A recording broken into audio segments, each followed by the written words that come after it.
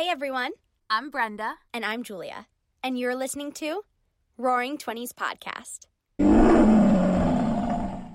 Your 20s are known as both the most exciting and most confusing years of your life. We're here to share our stories, to have real and raw conversations, and best of all, to make you feel a little less alone. This podcast was brought to you by the Believe Podcast Network, the #1 podcast network for professionals. Do you believe? Hello, everybody, and welcome back to Roaring Twenties Podcast. Today we have on with us Dr. Casey Jo Orvidas. We are so excited to have her. She describes herself as one half psychologist, one half fitness coach. We're going to be talking a lot today about mindset, because as you guys know, that's something Brenda and I have been thinking about a lot. So we're so excited to have a real doctor and expert on with us to weed us through our bullshit. So hey, Casey, how are you? Hi, I'm super excited to be here and chat all things mindset and bullshit either way. We need it. We need it. Amazing. We're so excited. So go ahead, tell us a little bit about you, who you are, where you're from, and how old you are, since it's Roaring Twenties. Yes, I'm 28, so I still fit the bill, at least for the next couple years. Amazing. And yes, so doctor comes from the PhD. My PhD is in psychology, and during my PhD, I mainly studied growth versus fixed mindset and how that plays a role in how healthy we eat and how often we exercise. So I have a good bit of expertise and background in health behavior change, but like my main pride and joy is talking about mindset, because that is where I kind of put my main focus in. But of course, mindset then links out to a lot of different other aspects of health behavior change. So that's kind of like my background. And as you mentioned today, I sort of do describe myself as half and half health and fitness coach and psychologist, because I get to blend both of those things in my business, which is like a dream to me. So because of that, my business is sort of half and half too. So I do some one-on-one health and fitness coaching and have some coaches on my team who help me out with that as well. However, mindset is kind of interwoven into everything that we do. And then on the other side, I coach other coaches on these topics of mindset, behavior change, psychology, so they can better understand the science behind that stuff and then actually utilize it with their clients, because unfortunately, a lot of that is often left out when it comes to, our traditional health and fitness certifications. So I actually have a certification that allows you to learn some of those things as a coach. And then of course, that is still a little bit health and fitness focused, because I'm talking to health and fitness coaches. So you can see how it's okay, sure, psychology is over here and health and fitness is over here, but then they both sort of have both of each other in them as well. So yeah, that's kind of where I'm at. Cool. So cool. It really is, because honestly, I have to say, and I'm not going to call out the company, but I worked right after college. I worked for a company with weight loss coaching, and I just was honestly stunned with the person, just a random person could come in, do literally a week-long course that had zero to do with anything mindset, and just coach people when it came to their fitness goals. And it was just, I don't know. I could go on and on about it, but I just found more than ever through my own journey and through witnessing other people's journeys that mindset is everything. And really being able to understand, one, that you're not alone in certain thoughts, and being able to actually understand them in order to shift them makes such a difference. And I really feel I've personally, not to dive into it too much, but I yo-yo dieted for a long time. And the missing piece that I never thought was important was really, really learning to shift my mindset and truly understand so many nutritional components that I just wasn't paying attention to before. So I personally admire your work so much, because I think it really allows people to create sustainable change versus having this quick fix or, feeling broken and all that stuff. But we're going to get into it. So I'm really excited. Can you tell us a little bit about how you actually got into this specific line of work? Anything about your story? Yeah, definitely. I feel like I tell people this all the time on podcasts, where I feel like I just don't have some sort of story to tell, but then I of course can talk for 20 minutes about my background. So I have some sort of story, otherwise I wouldn't be able to talk about it. But I definitely never had that huge aha moment, or, I was on my deathbed or something like that. So I got into strength training and health and fitness or something like that. It kind of stemmed out of just knowing that I needed to take care of myself leaving high school. So high school, I was, yes, in high school, a partier and was not taking care of myself. I did play volleyball year round, but so that was my main form of exercise. And we had 3-hour practices, tournaments on the weekends, things like that. So that kind of kept me in check a little bit. But then I realized very quickly going to college that I don't move enough. I need to do something about this. And as any female does, I dove directly into cardio for the most part. I was like, would do like a 6-mile run in the morning and then go to the gym in the afternoon and do like quote unquote strength training, which was actually just like circuit training and more cardio with barely any weight and mostly body weight exercises. So essentially just doing a ton of cardio. I was also becoming more like body conscious and worried about, you know, gaining the freshman 15 and all of those things. So I also cut back on calories to, you know, make room for the 12 shots of tequila that I was going to have that night. Yes. So it was essentially like bananas, tequila, and cardio. And that was not necessarily the best setup to like not actually super sustainable. No. And I was like appalled that, you know, I wasn't making severe progress and I was actually feeling worse, like big surprise. So I actually started to spend more time, like really trying to educate myself on the concepts of nutrition and exercise and like what would be the best for my body composition goals, like what's going to make me feel the best, like what can I do that I maybe will actually enjoy, because to be honest, I hate running, so the fact that I felt like I had to do it sucked. So I fell into like the world of bodybuilding.com and kind of came to love like the different forums and things on there and got to learn strength training a little bit more, experimented with it and fell in love with it almost instantly. It made me feel so much more powerful and confident. It wasn't running, it wasn't cardio, it was amazing. So I fell in love with that, started to learn more about that. And because I was falling in love with it, I just like dove into podcasts and forums and articles and all of these things, and really started, because I was a psychology student at the University of Minnesota at my undergrad at the time, I really started to think as like a psychologist, like, why are more people not doing this? If it makes me feel so good and so powerful, like both like mentally and physically, why are more people not doing this? Like, why do we have an obesity epidemic on our hands, you know? And as I got to learn more about nutrition and how those things like intertwine and can also make you feel better and all of these things, I really started to lean into that question of like, why is it so hard for people to do more of this? Like, it's not a knowledge issue, right? Everyone knows they should exercise. Everyone knows they should eat healthy,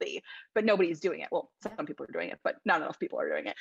So I took that question into graduate school. And at this time, I was not familiar with the science of mindset. Like, if you would have told me that there's like a science behind mindset, I'd be like, what are you talking? Do you mean manifestation? Like, what are you saying? So I came across a lab at North Carolina State University called the Mindset Lab. And there was someone doing work there, a faculty member. She was a professor. It was doing research on mindset, and she was looking at different aspects of obesity and health behavior change, and among other things like relationships and entrepreneurship and all these different facets. And mindset was sort of like the core driver for all of these different things. So of course I was like just wanting to latch on to like the obesity stuff and the health behavior change stuff. And I did kind of end up spearheading mindset of like health and fitness in that lab.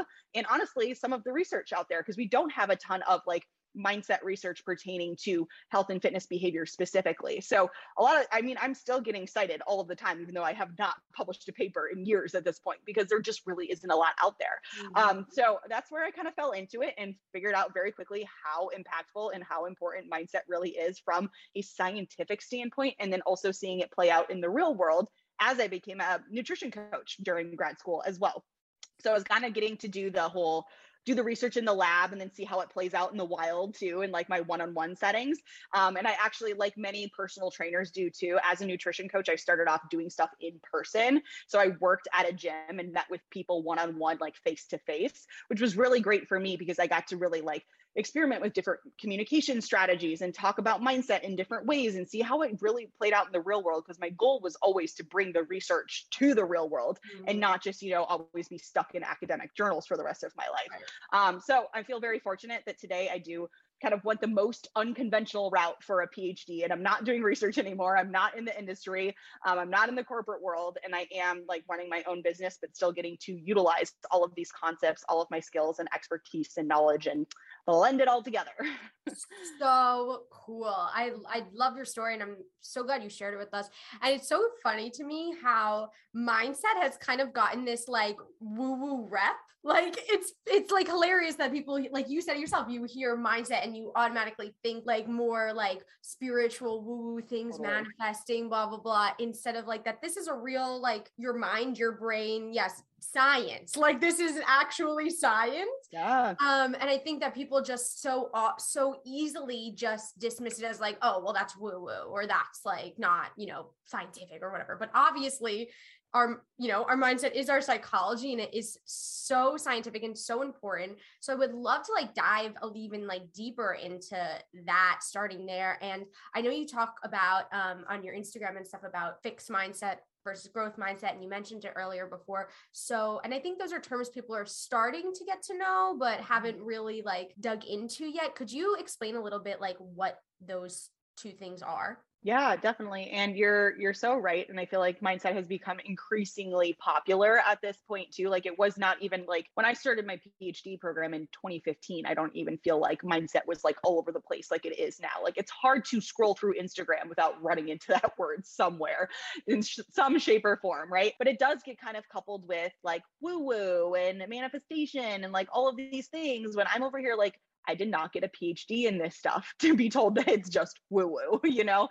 So that really is like one of like my big like main messages is like mindset is a science. And like, that's why I created the certification around it, is to kind of like walk people through all of this and like better understand this from like a research perspective. Like we have evidence-based practices to cultivate a growth mindset. It's not just like, believe in yourself. Like, yes, that's part of it, but like, there's just so much more to it. So yes, growth versus fixed mindset is essentially how we can break down mindset into some like more granular levels, I suppose. So at a baseline level, your mindset is essentially defined as like the lens that you take to see the world through. It's how you make sense of things. It's how you assign meaning to things, all of that kind of thing. So when we kind of go to the next level, we're looking at growth versus fixed mindset.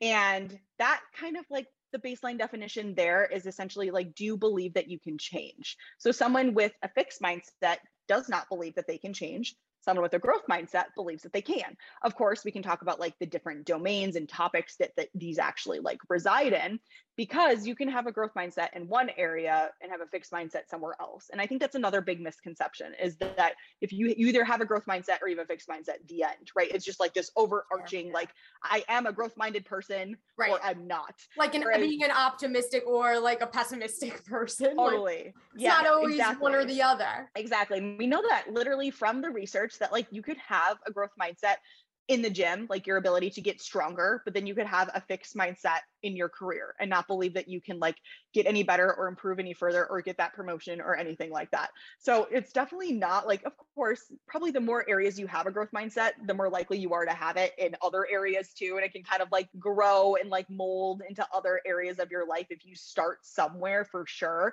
And I actually feel like that's what I see from strength training and kind of like getting more dedicated to health and fitness, is that it does end up showing up in other areas of your life. And that's like the beautiful part of that.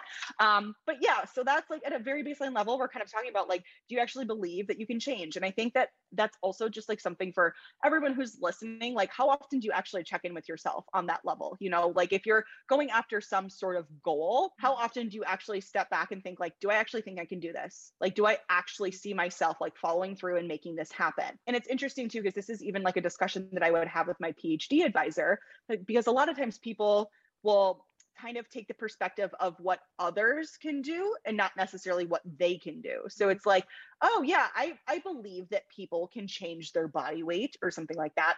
But then when it comes down to it, is like, oh, but I don't think that I'm all other people. You know, I'm different. I'm special in the fact that I can't do it. You know, there's something wrong with me type of thing. So also thinking about it, like, how do you perceive these things as like, oh yeah, that's something that people can do. But when it comes down to like you actually making it happen, do you actually believe that you can?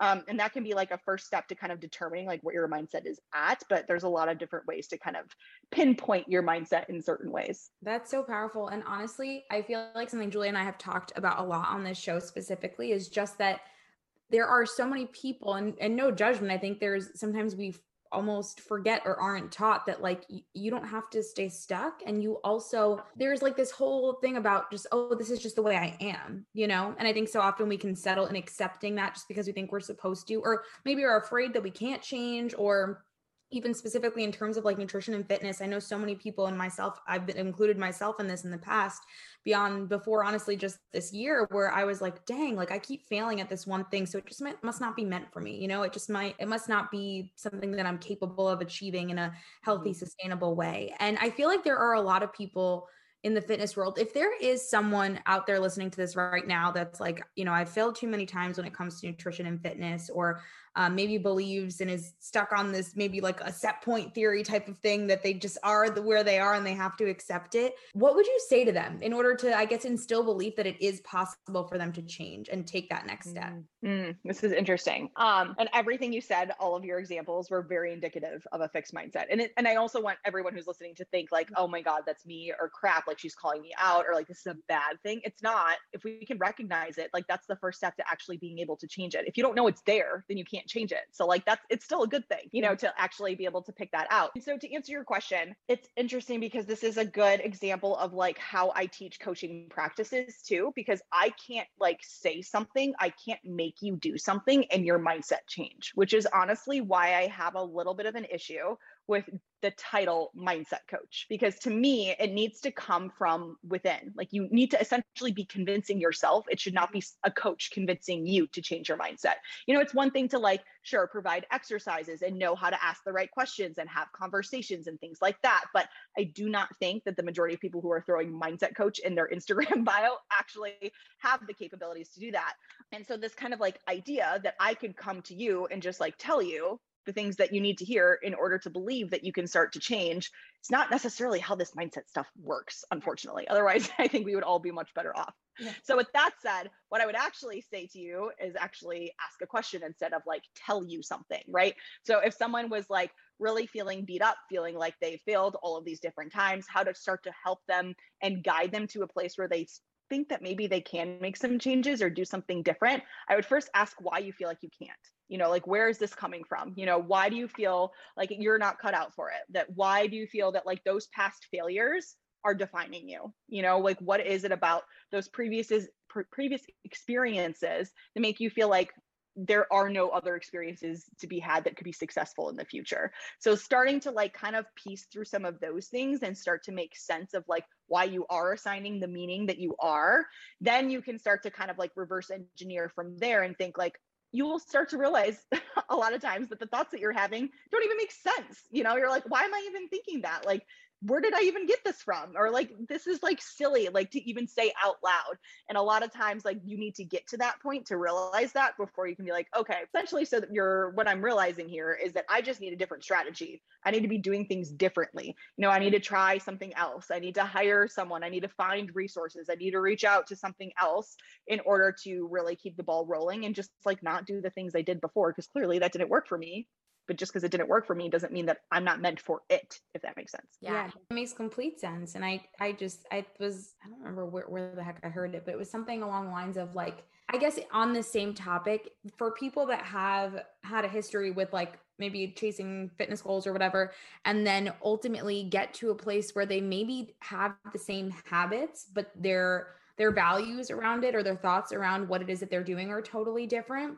It's just like, I think so often we associate certain feelings with like, oh, I've tried this before and it didn't work and therefore blah, blah, blah, whether it's like something like for you where you mentioned running a couple of miles a day. Like there was a point in time where I would run a couple of miles a day and it was the most like unhealthy time in my life. Whereas now if I do that, I feel so empowered and has a totally different set of values and intentions behind it. So I think sometimes we can really deeply associate like a connection with certain things where it's not quite about the action itself and more so what it is that we're thinking about those things. So I love what you said about, doing something different, thinking different, and not associating that with meaning that whatever it is that you're chasing after means that you can never do it. It just means you might need some different guidance or like accountability or support.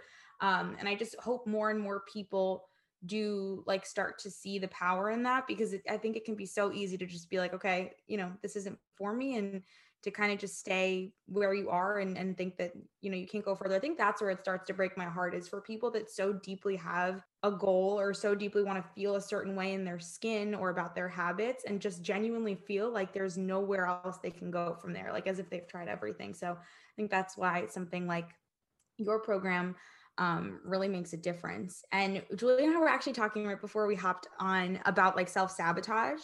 And I think that one of the things that people do feel most broken about comes along with like overeating or emotional eating, uncontrolled eating. So would you mind like diving into that a little bit in why you think it shows up? Maybe it's different for everyone, I don't know, but that sensation or behavior of like, it's not quite what you want to be doing, but you're doing it anyway, and how to kind of navigate that? Yeah. Oh, so much stuff here.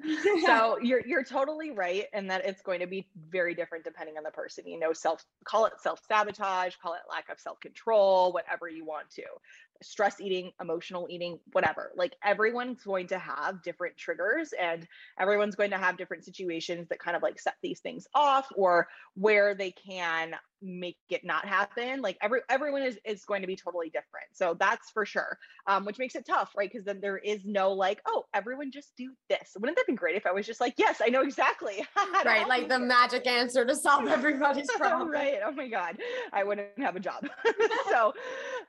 So with that said, I think the first step, and I've kind of hinted at it a couple times, even in the things we've talked about so far, is to just become more aware. And I know it sounds like really not sexy and like you don't want to put the work in, don't want to put the effort in, that sort of thing. But like, hey, if you're sitting here listening to this and nothing else is working, you haven't tried this, then maybe it's worth it, right? So I always talk about awareness as the first step to literally anything, any sort of behavior change you want to make, any sort of mindset shift you're looking for, you need to be more aware of why it's happening and where it's coming from. So something, especially when it comes to like overeating, whether that's stemming from a specific emotion or situation or a person or anything like that, you need to really kind of create a more objective view over everything. I try to tell people like, try to like remove yourself from the situation, like put your researcher cap on and try to gather some data and try to make some hypotheses and like test some things out and see what you can start to really better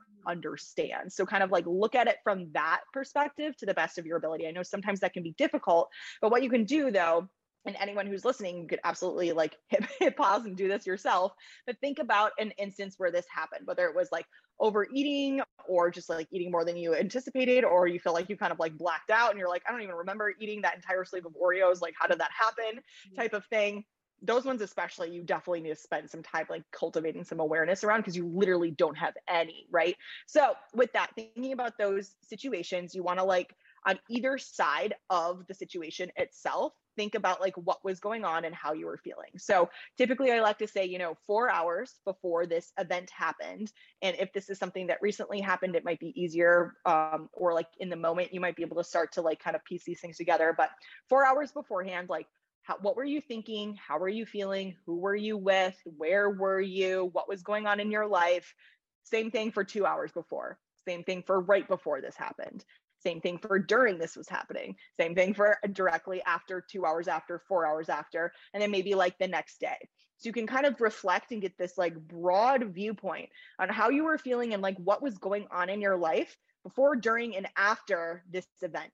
Not only can this help you better understand like what your triggers are, why this is happening, how you are feeling, but also just we oftentimes, and sometimes health and fitness coaches will do this too, and it can be helpful, but sometimes it's not super helpful, is to just like brush these experiences under the rug and be like, no problem, let's just get back on the horse tomorrow and then pretend like it never happened.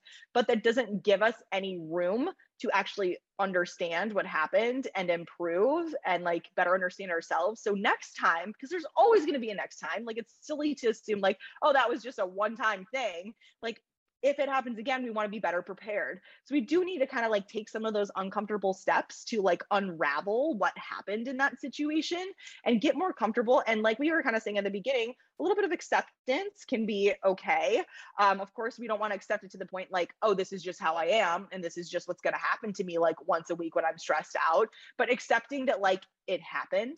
And it happens to most people.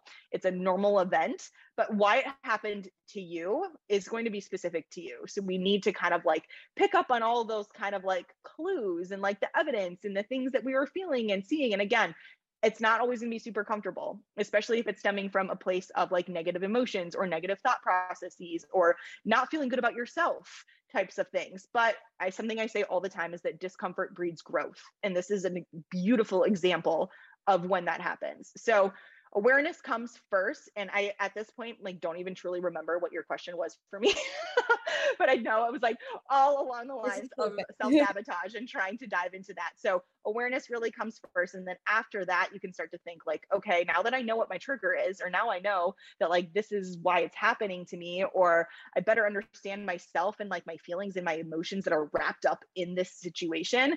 Next time I start to feel those things or see those things or get hit by that trigger, I'm going to do something differently to kind of like stop that cycle in its tracks. I know easier said than done, but the more you can do that, the easier it's going to get. And you can literally rewire your brain connections to move towards this new path versus those old kind of like habitual automatic things. Yeah. Wow. It's so crazy how like just taking, and like you said, it's not sexy and it's not necessarily fun and it's definitely not easy, but just taking the time to really, and it's what Brendan and I have been learning so much from almost everybody we talk to, of like taking the time to like really ask yourself the questions and really observing where you are and being very honest with yourself about that. And it's not easy to do all the time. And not only does like self-sabotage obviously can show up in like fitness practices and obviously eating, overeating, whatever it may be, but also just in like everyday life of like, I've realized now about certain self-sabotaging things that I do to myself because I'm afraid of certain situations and like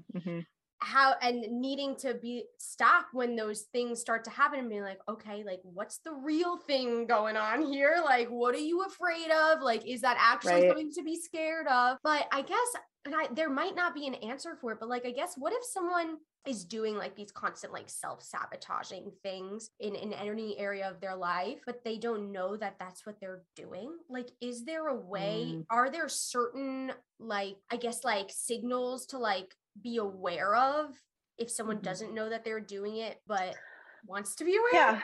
Yeah, no, I get where you're coming from. And I think, and I get that because it's kind of like, how do you start to cultivate awareness over something that you're not aware of? And to some degree, it's like, I would want people to see it as looking into like what you were saying, like noticing yourself, like, oh, like, am I afraid of this? Or like just picking up on like, whether it's negative emotions or negative thought processes, or catching yourself, like taking a step back and thinking like, oh, maybe I don't want to do that. Or like, maybe I do want to do that. Like whatever it may be, like any like quick emotion or habitual action, or like people, even if you don't aware, you're not super aware of what you're doing in the moment, you still will have those like lingering thoughts or emotions or something like that.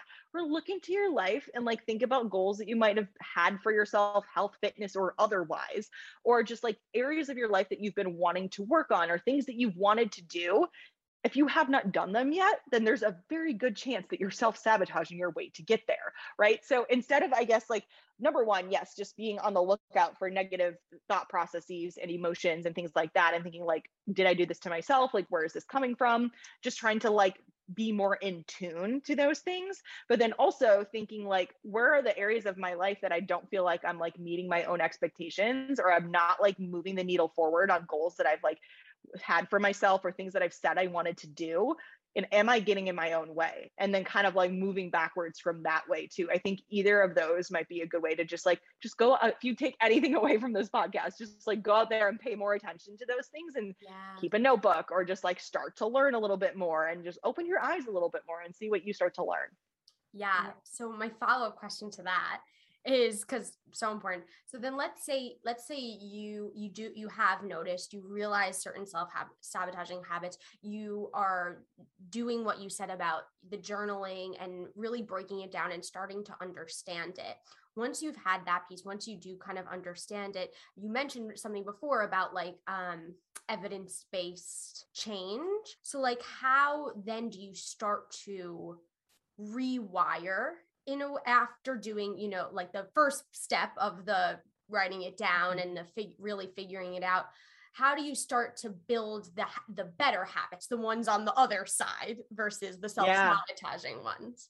Right. Yeah, that's a good question. So it's like kind of like what happens after that? You've built some awareness, like now what do we do with this? Right. So I think an easy, maybe not so easy, but it wasn't a simple question, so I don't expect a simple answer. Yeah, definitely. But like a next step could be to now see, this is where it gets hard, because it's like, it really kind of depends on the thing that we're talking about. But with that said, like if it's some sort of like way that you're perceiving things or thinking about things or noticing things, and you're like wanting to get out of sort of the fixed mindset tendencies in those areas. Of that. Yeah. Yeah. So now that you're aware of those things, once you notice them start to crop up in your life, just like every day, whether it's like when you're receiving feedback from someone, a lot of times someone with a fixed mindset in that area, if they're receiving feedback on, will be very dismissive or get very defensive or feel personally attacked, or, like just back off and be like, oh, okay, well, you obviously don't understand like that. I know what I'm talking about type of thing. So maybe in those situations, like you can catch yourself now going like, oh, I'm noticing myself wanting to get defensive or wanting to like feel like this is about me, not about like the action that I could potentially get better at type of thing.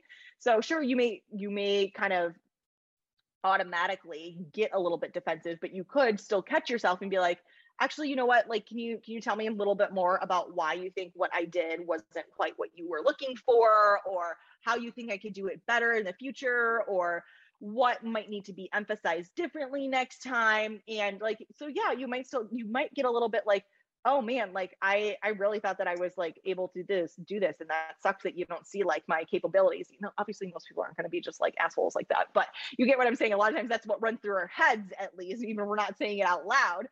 So once you notice yourself in those situations, try to actively move towards growth, see that feedback as an opportunity to get better. Or, one that I hear a lot is like people who compare themselves to others, whether it's on social media or in real life or whatever.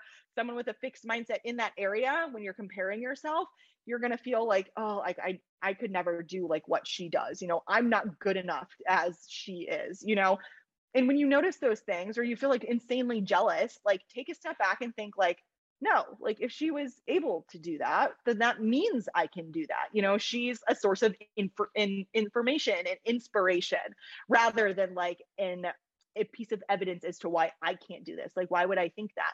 So long story short, the goal would be to really try to, in the moment, shift your perspective towards growth, and like how you can like really find something positive in those situations, instead of like letting your imagination run wild to some degree, right? But yeah, that's one way to do it. And then just understanding too that like some of these evidence-based practices around cultivating a growth mindset, some of it is just like better understanding, honestly, like the basics of neuroscience.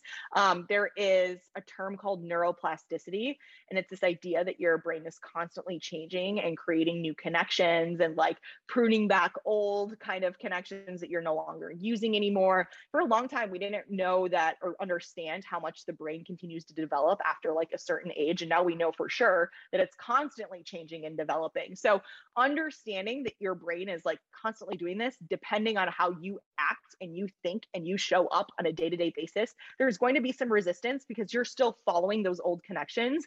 But remember, at every single time that you shift that perspective a little bit and think about things a little bit differently, or do things a little bit differently, you are kind of strengthening that new connection and letting that old connection kind of dry up because you're not feeding it anymore. So that would be the goal. And we know that that's happening literally from a neuroscientific perspective. So understanding that too, in it of itself, can be helpful for cultivating a growth mindset. So keep that in mind too, as you like find some resistance, be like, oh, that's okay. That's just my old connection trying to pull me back in, but I'm not going to let it happen. Like, let's keep it moving this direction. Yeah. Oh my goodness. I love the way you worded that, because I think so much of the places in where we get stuck, I think, comes to the judgment we have on ourselves, or the thoughts or stories we have as a result of behaviors. I'll be super like real and vulnerable right now. I struggled with binge eating a couple years ago now. But after I had kind of gotten past those specific behaviors, when I started pursuing weight loss, and then I felt like I was having certain urges to overeat, I started to feel like, I'm like, oh shoot, maybe I'm not healed in the way that I thought I was healed. And that brought so much like shame to me, honestly, because I'm like, wait a second. At the time, like hated myself. I was so uncomfortable in my skin. I felt so broken and felt like I would never get to a certain place. I genuinely believed I was more quote unquote beautiful at a different size, like all these thoughts we could dive into. But then something that I don't think people talk about as much is just like the aspects of, which we'll dive into hunger in just a second. But like the aspects of like a lot of people get certain urges, whether it has anything to do with food or like an urge to make a purchase, right? That might not really serve your budget, like little things like Right. that. So I remember that, like, have that feeling. I was like, oh gosh, like, is something wrong? Am I broken? And am I just like not being consistent? And it's just so interesting that not only when certain aspects of things are normalized, but also talked about, when people are vulnerable about it. And then also when we know like certain aspects of our brains are just wired certain ways, like, you're not crazy, or like, I remember I used to have this story. I'm like, oh my gosh, am I like addicted to sweets or something? Because I'm like, oh, I want chocolate. And I'm like, no, I'm pretty sure, like, once I started looking into stuff, I'm like, I'm pretty sure like having something like chocolate lights up your brain. So nothing's wrong with you, and just like making peace and with some of those things, and really connecting with people like you that are like, well, this is how your brain works. And this is how you can navigate those things to not like fall into those traps or do something different and build those new neural pathways, I think just makes all the difference. So with all that, so that I can actually ask you a question, you mentioned before that our imagination's running wild. And how do you think is like the best way, and this is like a loaded question and I don't even know if there's an answer, but like, we have a tendency to let our imaginations run wild and put like such deep meaning to certain behaviors and stuff that we do. How do you believe we can manage our emotional like temperature better and not attribute like such deep meaning to certain things, and just kind of approach them more logically to be able to change them?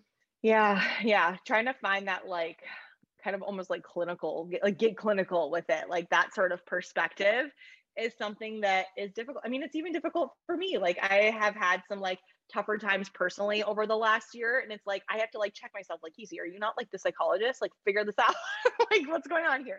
But yeah, like absolutely. It's something that is difficult, but it's not impossible. And the more you practice it, the better and easier it will get.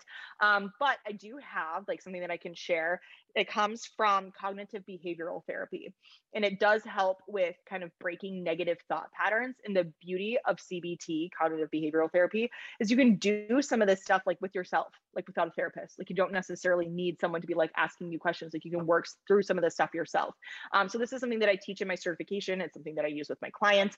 And it's essentially looking at your negative thoughts and trying to, like, we're talking about letting your imagination run wild is a lot of the time what's going on here. And I mentioned this before, how sometimes when you think about stuff, you're like, wait a second, that doesn't even make sense. Like, how did I get to this? So process through CBT, this is just an aspect of it. It's not the whole therapy by any means, can actually help people start to determine those things and work around them and get a little bit more logical with that stuff. So what you start with is essentially like the negative thought that you're having. So let's just say it's, I feel like I'm worthless, right? Like it's this negative thought pattern that I keep having. It's like in multiple different areas of my life, I feel like I'm worthless and I'm like not good enough. So taking that thought and then thinking like, okay, what evidence do you have for this thought? Because you must have some evidence, right? Otherwise you wouldn't be thinking it. So this is where a little bit of acceptance comes in. So the evidence for you might be like, well, I didn't get the promotion that I thought I was going to. I still haven't lost that last 5 pounds that I've been working on. And I just like, I feel like I'm never good enough for anything. I'm worthless, like whatever. So that's the evidence that I have for this thought, right? Is essentially that I haven't been able to like hit some of these goals that I'm looking for. And then the next step would be to look like, okay, well, what is the evidence against this thought of I'm worthless, I'm not good enough? And a lot of times that list ends up being much longer because when you think about it, it's like, well, I still have, this great family, or I have all of these friends, and I do have like the career that I really enjoy and that I love, even though I didn't get that promotion. And I have lost, 25 pounds, even though I can't lose that last 5. And I feel so much better. And I have had so much more energy, and I'm able to show up for the people that I love and all of these things. It's like, okay, clearly, like maybe you're not as worthless as you were really thinking once you like lay out this list of like evidence for and evidence against. And now that you have both of those lists, whether it's in your head or written down or whatever, taking all of that together to start to create a more accurate depiction of that original thought. So it might not be, okay, so I'm worthless, I'm not capable of these things. In reality, it might be more like, not reaching my goals sometimes makes me feel worthless, but I'm not necessarily worthless as a person. So if I want to feel a little bit better, I'm just going to have to continue to work at my goals and see if there's different ways I can do things. And eventually I'll get there, but it just might take some different strategies, more time and more effort. And I'm willing to do that, but I'm not worthless. You know, those situations made me feel worthless maybe in the moment, but that doesn't really characterize me. So more accurate depiction, better depiction, and then starting to think to yourself, like, how do you feel thinking through that? Like, how does it truly make you feel different versus that original thought process? To be honest, like me, even just like working through this example, like I feel better. So like, it feels so much better. And you think about it, you're like, it makes so much more sense too. And like when things make more sense, then that makes us feel more confident in feeling that way too. Yeah. So kind of working through that. And it's nice because in and of itself, it's a little bit more like logically laid out instead of like just letting these thoughts kind of like stew and turn into like other gremlin thoughts that like don't even make sense anymore. All in there. Exactly. So just like taking a second, whether you could use this as a journal prompt, you could like go for a walk and work through it in your head. It doesn't need to be like anything like super crazy, but just start to notice like what can come up for you and see if you can start to break through some of those negative thought patterns. Oh my goodness. That's so helpful. Genuinely. And I agree. I feel like we both were like, oh, like what a good way to look at that and process it. Because I think so often we really attribute so many things. I know I for sure do this, is like I attribute certain things, especially when I value them a lot, that if I don't, let's say honor my word in a specific area of life, I'm like, oh, this says something greater or deeper about me as a person. Where something I was really working through a couple months ago was I was like, I'm not the type of person that honors my word. And I'm like, wait, what? And then I literally had to sit down and I wrote down all these things. Brenda honors her word. She does. So silly out loud. But when it came to certain things where maybe I felt like I had evidence that I wasn't consistent, let's say with fitness and nutrition, or specifically like sticking to a specific nutrition plan or something like that, I let that one area of my life depict that like, overall, somehow I'm not this, honorable person, reliable person. I'm like, what am I talking about? Like I keep so many of the promises I make to myself. So it's funny how we can really attribute such deeper meaning and let it and just like run with it when we don't have to. So one thing that I really wanted to ask you about, and I know we're running out of time, so I just want to ask quickly, is you mentioned before about discomfort breeding growth. And I think that's something that a lot of people have some discomfort navigating. And I think it's kind of a tricky topic with the food freedom space and stuff like that. It's a little bit nuanced, is the idea of hunger. And, we value the morals and stuff between having the freedom to choose what it is that you want and all that stuff. But for people that are pursuing specific goals, right, in a sustainable way, like what is the difference between being in a calorie deficit of some sorts? I think to an extent you can expect hunger at some point. And how do people like navigate that? Like, what are your thoughts on that? I guess if for people that might feel guilty if they do feel it. Yeah. Does that make sense? Oh man, this could be a whole podcast itself. I know. We were talking about it beforehand, but Brenda was like, I really just want to ask her this question. Oh, it's so important though. And it's so tough. Like, even like in the social media space, right? Like it becomes like, especially because I feel like with creators and coaches and stuff like that, you kind of get told all the time you need to like niche down and like have a specific message and like be polarizing in your messages. So then we end up with like some people who are like, never diet, like dieting is the worst thing in the world, like super anti-diet. And then we have people on the other side of the spectrum who are like, you have to track all of your food all of the time down to the gram if you want to be like serious and dedicated and like go hard type of thing. And it's like, it gets so confusing for people. And it's also tough to then be the person who's like, we can find somewhere in the middle, because the middle, again, is not as sexy as like, oh, I'm the anti-diet person, or like, oh, I'm the like go hard, like do everything type of person, like dedication or like die type of thing. Like that stuff is like, that like brings certain people to you and you create like a cult like community, versus like living in the middle of like, hey, you can diet if you want to, you don't have to, if you do decide to diet, like make sure you're doing it for the right reasons. You're not doing it because you hate yourself, and like really pay attention to what that is. Yes, you can dive into a caloric deficit. Know that calorie deficit literally means you're not giving yourself enough calories to keep up with. So you're burning the excess like body fat that you may have instead of that. And in doing so, your body's going to go, hey, I don't want to do this. I want you to feed me. And that's going to look like hunger. So understanding like, and I hate to be like, this is where it does get so nuanced, because I could sit here and say like, reframe the hunger as a good thing, as that your diet is working and that you're burning fat type of thing, and like understand it that way. Then someone else might hear that and internalize it in almost like a disordered eating fashion, right? And see it as like, oh, hunger is good. Because then you can absolutely talk to someone who battled anorexia for 10 years and go, I loved the feeling of hunger, you know. And I hate that there's that kind of like intertwined, like nuanced message. But if you are truly in a healthy place, like you're happy with what your body looks like in different stages, and you're interested, you know, in trying to go through a diet phase for a short period of time, then you can honor like feeling hungry and allowing your body to like, just like to know that that's like part of the process, you know. It's temporary part of the process, but it is going to happen. And with that said, you know, there's eat a big bowl of vegetables or have like all the volume foods, drink some extra water, and that hunger might go away anyway. So that's me putting my nutrition coach cap on for a second, like the different like tools there. Make sure you're hitting your fiber, things like that. But it definitely is difficult, because it becomes like, okay, and then we could take this the whole like societal route way of like, there are people who are starving and are hungry, and like to say like, oh, it's a good thing to be hungry sounds so privileged at the same time. So it is such like a nuanced discussion, but I am absolutely like of the headspace that as far as like dieting goes in general, like I don't think we necessarily should be telling people like, you can't do this, you should do that, you know, this is wrong, whatever.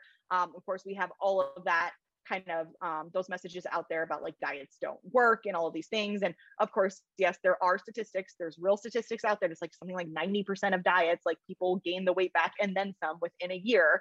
Then we also know that those people who are dieting are following super restrictive things, or following fad diets and things that aren't sustainable and are not flexible to their lifestyles and that sort of thing. So that's kind of, I'll get off my soapbox here. I feel like I took this in a few different directions, but it is really tough. And I totally get that. And it can be tough for people listening and like understanding like all of these different messages that are floating around out there. But just know that ultimately, like, do what feels right to you, and figuring out like what that looks like for you, because that's why we have so many messages, is because it's different depending on the person.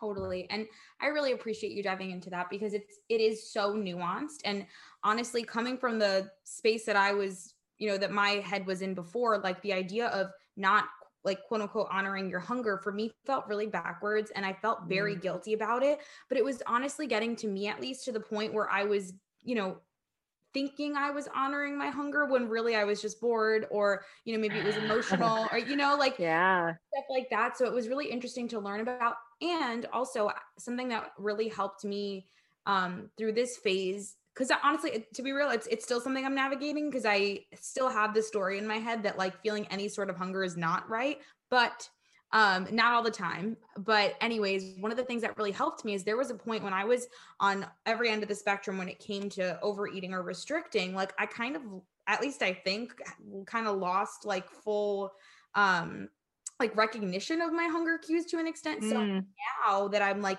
in a more consistent space, just because my body's probably like, hello, what's going on? But now that I'm in a more consistent space, I'm genuinely like, wow, I'm so grateful that my body like, you know, works and is telling me like, hey girl, this is.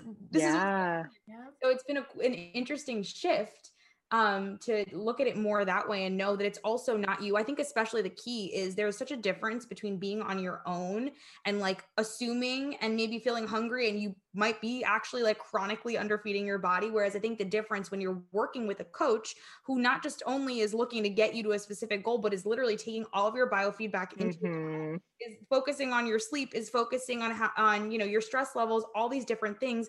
If you're working with a coach that actually has your best interest in mind, they're not going to give you something that's like not okay for your body, you know? Right. So I think that's the biggest difference. And for anyone listening, whether it's Casey, whether it's, you know, a coach that really is reliable, and I'm sure she would be happy to connect with you guys on that, you know, they're not going to put you in a situation that is going to jeopardize your overall well-being. So just being smart about those things, because I think they're, like you said, it's nuanced. So Yeah, absolutely. And like something on that note too, before we wrap up, it's when I think about it too, and like my own coaching practices and things like that, like for sure we talk about like, yeah, you'll probably be hungry at some point, but as you go through a diet phase, you should be hungry right off the bat. Number one, like it should be something that kind of like, oh, it creeps in slowly. Like we're on like week 6 or something. It's like, oh, I'm starting to feel a little bit hungrier than I was before. But even then I don't the number one thing I do is not dive into like, oh, well, you should feel hungry, like suck it up. Like that's part of it. You know, it's like, okay, let's look at how much fiber you're eating. Could we maybe get a little bit more of that in there? Cause that'll make you feel a little bit more full. Let's look at your meal timing. Like maybe you are like spreading your meals out too far and you're allowing yourself to get too hungry. Let's look at like what types of like carb sources you're having. For instance, like you could have the same amount of calories, and here I go, like nutrition coach cap again. You could have the same amount of calories coming from like cream of rice versus oatmeal. And you could eat the bowl of cream of rice and feel hungry almost instantly afterwards, but have the oatmeal and feel like fine for hours because we're looking at simple versus complex carbs. So things like that could come into play. Or I could say, let's look at your water intake. Let's bump it from 100 to 130 and see if that helps with your hunger. So there's like a lot of different avenues that I usually take it before I have that discussion of like, this is it. This is what you get. You signed up for this type of thing. So there's a lot of different ways that you can approach it first. And then also like having that conversation of like calorie deficits are going to come at some sort of cost at some point, whether that's hunger or you're a little bit more tired than usual, or you're not feeling yourself as much in the gym, things like that. Again, I think a lot of times people enter into a diet and they're like day one, like, oh my God, I'm starving. I'm like, no, you're not. That's not possible. So just kind of like trying to manage your mindset around that stuff too, because what you expect to come from the diet is probably what you're going to get. Yeah. So interesting. And just to circle it all the way back, like you just said, like so much of it is managing that mindset and what we talked about earlier about the self-sabotaging and asking yourself the questions and being really honest with yourself. And what is honest and right for one person might be honest and right that's different for somebody else. So like, I love that it all does really go hand in hand, and, you know, just being able to do the unsexy, gritty work of getting real with ourselves and sitting with ourselves through those uncomfortable things and asking ourselves the questions and really asking like, am I really feeling this way? Or like, why am I really feeling this way? And, you know, getting to be really honest with ourselves. It's not an easy job. We mentioned it a couple times through this whole podcast. Like we all wish we had an easy fix for any of the problems in our life, whether it's, you know, wanting to reach a fitness goal or a weight goal or any other career life goal. Like it would be so lovely to all have that easy fix, but sometimes we just have to get real and honest with ourselves. And I'm so glad that we talked about all the little mindset hacks to do that. And Casey, this has been so incredible. We kind of bounced all over, but we're so grateful that you just went with us on it. But before we let you go, we just have 2 little last questions to ask you. Since you are getting near the end of your 20s now, has there been any resource in your life that has helped guide you through your 20s thus far? It could be a book, a person, podcast, anything. Oh, interesting. Yeah, that's a big question. I really do feel like I love that you guys have this sort of like platform to speak to like 20 somethings, because looking back, as granted, I'm not done yet. So who knows what's going to happen in the next 2 years, but looking back, like the 20s, I mean, for sure, most transformative years of my life, like absolutely. Granted, like I only have I have so much more to go still. And so I'm not speaking like, oh, as your wise elder at age 60 here. But I really like think about it. I'm like, wow, I've done so much since age 20, even to 28, you know, like so many different things and different like perspective shifts and relationships and things like that. Yeah, wild. But what I will say, I feel like I have to recommend this book because I feel like it will, regardless, like I read it in my 20s for sure. I've actually read it 2 or 3 times now. But it is the book that I have a small group program, and it's the book that we use in our book club. And every single time people are like, I'm so glad we read this book. Like this really like made a huge difference for me. And it's called Mindset, big surprise, by Dr. Carol Dweck. So you guys might have even heard of the book before or read it yourselves, but it is also like a New York Times bestseller. Carol actually works kind of in tandem with my PhD advisor. So I like to call her sort of like my academic grandmother. So a lot of like what she speaks to and teaches on in her research is very much so parallel with like my training and my research. And the book is just like fantastic. Like I said, it's not like a textbook. It's a New York Times bestseller. So yeah, definitely something to look, if you're interested in kind of diving into this stuff more, I would say that's a great place to start. Cool. Incredible. No, that's awesome. We literally love recommendations. I feel like we get all of the best book recommendations from I'm sure. We do. Our lists are long. Really long. But we're going to get to them. We will at some point. But genuinely, this has been so special. Obviously, I'm particularly so invested in this topic. And I just know it's going to help so many people. So for anyone that does want to either connect with you, maybe work with you, get to know more about your stuff and what you have to offer, where can they find you? Yeah, definitely. So as far as social media goes, I spend most of my time and effort on Instagram. I'm Coach Casey Jo there. I tried the TikTok thing for a while. I got into it for a bit and then I haven't been back on in a bit, but if you want to find me there, it really is. But if you want to find me there, I'm Coach Casey Jo there as well. But otherwise, if you want to learn more about like my programs, offerings, I often do like free workshops, and I actually have like a free 5-day self-sabotage workshop that actually might be great for folks to kind of go through and dive into these topics more. You can find all of that at kjocoaching.com. So you can kind of poke around there and it'll be there for you. Incredible. Casey, thank you so much. Everybody go give Casey a follow, check out her stuff. Obviously, she is brilliant and eloquent, and we are so thankful that you came and chatted with us today. Casey, thank you so much. Thank you. Yes, absolutely. Thanks for having me. Yay. Goodbye, everybody. Bye, everyone. Thanks for listening to Roaring 20s podcast. Be sure to rate and review wherever you get your podcasts, and please subscribe. You're never alone. Our pride sticks together. Tune in every Monday and Thursday for new episodes of Roaring 20s podcast. You get to start your week with us and end your week with us. With love, Brenda and Julia.